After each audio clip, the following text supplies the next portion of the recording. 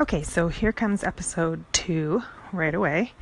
Might be episode 1 if the first one disappears because I'm still working hard to learn the app.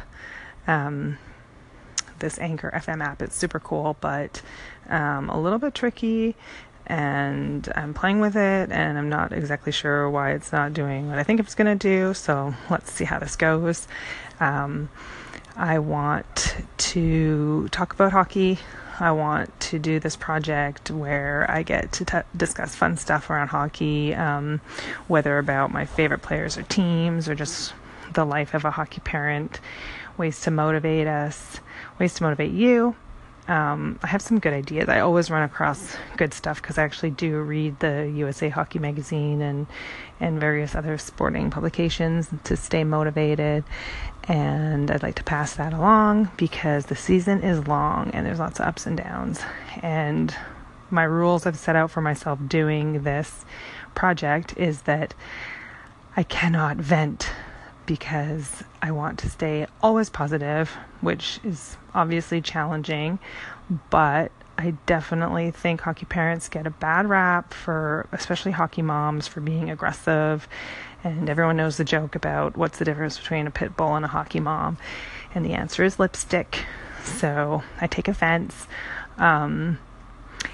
I think that it's easy in this crazy culture where people are over competitive and just sort of obsessed with the sports and stuff to sort of, you got to point the finger somewhere. And so they point it at the parents, but let's face it, we're just part of the whole big picture of why this happens. And let's talk about that a bit.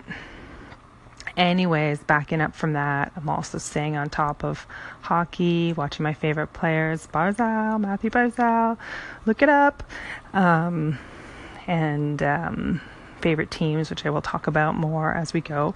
I'm also challenging myself to have a gender-balanced approach. I want to learn once and for all more about what's happening with professional women's hockey. And so I'm just going to be straight out honest that I don't follow that and I need to start. And because they deserve an audience too. And I'm super excited about the girls in the home leagues that I follow here, my friends' kids. And I love these girls' passion and drive. And they deserve to have a growing audience for their professional goals. So you can join with me in just bit by bit finding out where that is and what's going on with that. Tonight, I tried to... okay, so speaking of woman's issues, okay, is this sexist if I say that I can just barely turn on my TV? I'm sorry, it's just true. My husband has bought some fanciness here and I could just barely get the TV on to put on the game with him away. So my daughter and I figured it out, and that is embarrassing, but it's true.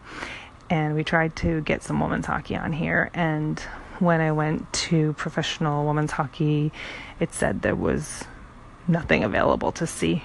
So I want to figure out what's going on there. Like, my bad if there's some super exciting international tournament or something going on right now and I'm completely ignorant, but hey, it's a starting point. I'm going to try and figure some things out and share them. And that's about the vision. I want to be part of the voice of Seattle in hockey in Seattle, because we're all super excited here to become a hockey city, and I want people to know that.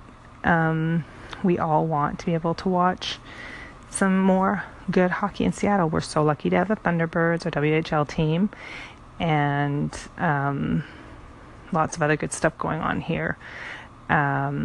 Great minor hockey. And so I'll leave it at that. This is already kind of long, and I don't even know if it'll save. But if you're interested in this conversation, then let's do this.